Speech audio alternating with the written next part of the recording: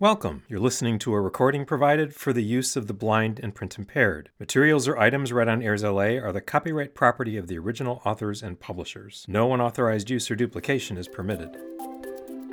Hello and welcome to this series of readings from Discover Magazine, a presentation of Airs LA.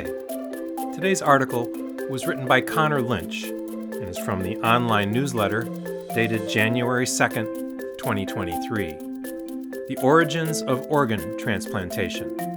A kidney donation in 1954 between a pair of identical twins marked the first successful organ transplantation among humans. The field has grown by leaps and bounds ever since. When plastic surgeon Joseph E. Murray was awarded the Nobel Prize in Physiology or Medicine in 1990, an honor he shared with physician E. Donald Thomas, his citation read, "He has given the gift of life to hundreds of thousands of people destined to die young." Murray, who died in 2012, had set out to accomplish what had once been thought impossible, even unethical by the medical community, organ transplantation. That success, however, did not come easily, because the human immune system is designed to reject foreign bodies. Transplanting organs between people was long deemed impossible.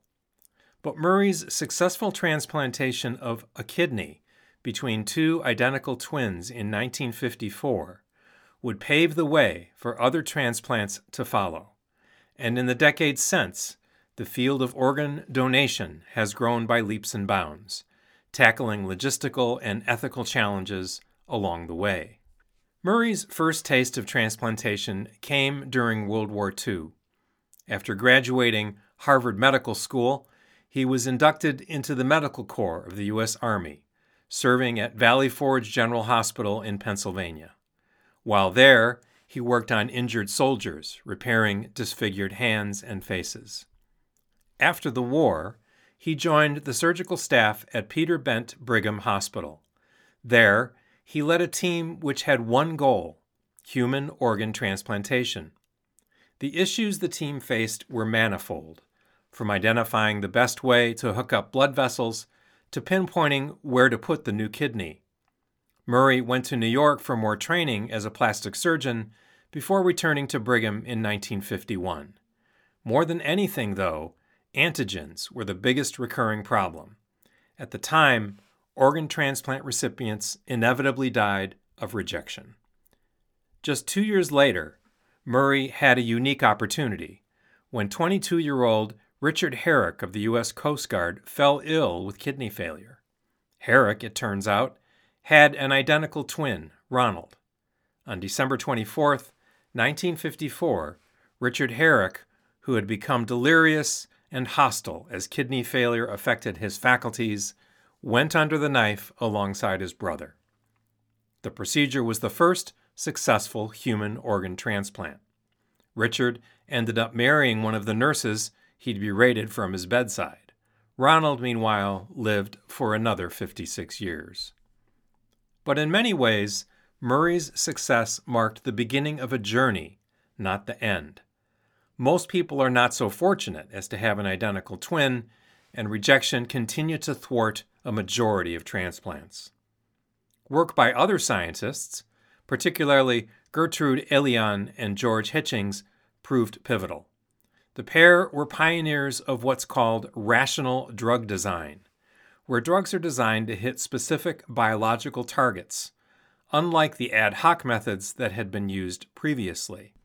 But the pair also designed a drug that would prove pivotal in organ donation: azathioprine, the first ever immunosuppressant drug, first used in 1961. The discovery transformed the field, as recipients no longer needed to have won the genetic lottery in the form of an identical twin. A flurry of breakthroughs soon followed. First, in 1962, there was the first successful kidney transplant from a cadaver. Then, in 1963, an organ was recovered from a brain-dead donor for the first time. Later that same year, long-term immunosuppression was achieved by combining azathioprine with steroids.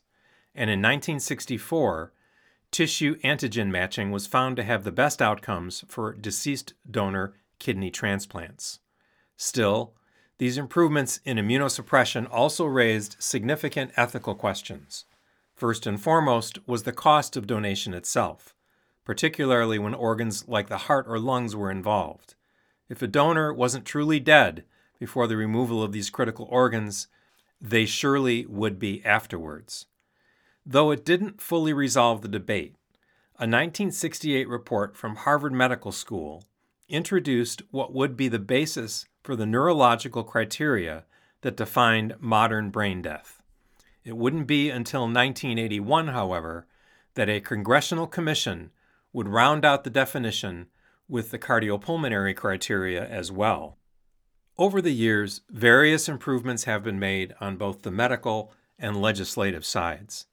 The National Organ Transplant Act of 1984 made it illegal to sell organs and created the Organ Procurement and Transplantation Network, which works to ensure the fair allocation of donated organs.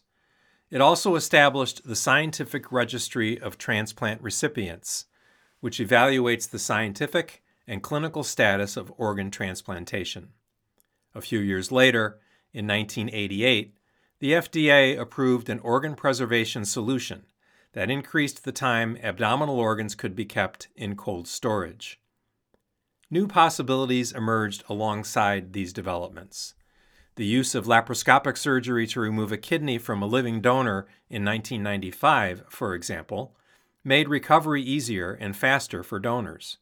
In 1999, the first hand transplant was performed. The first partial face transplant happened in 2005, and the first full transplant came just 5 years later. In 2014, a baby was born from a transplanted uterus for the first time, and in 2019, a human kidney was flown from one hospital to another by drone for the first time in the history of organ transplantation. Yet, despite the miracles of modern technology, long-term survival rates have not seen vast improvements since the 1980s, according to a study published in the Texas Heart Institute Journal in 2019. The authors of that paper note in their conclusion that if organ transplantation is to remain an effective treatment option, long-term management methods and approaches must continue to improve. In the U.S., on average, 17 people die every day while waiting for an organ transplant.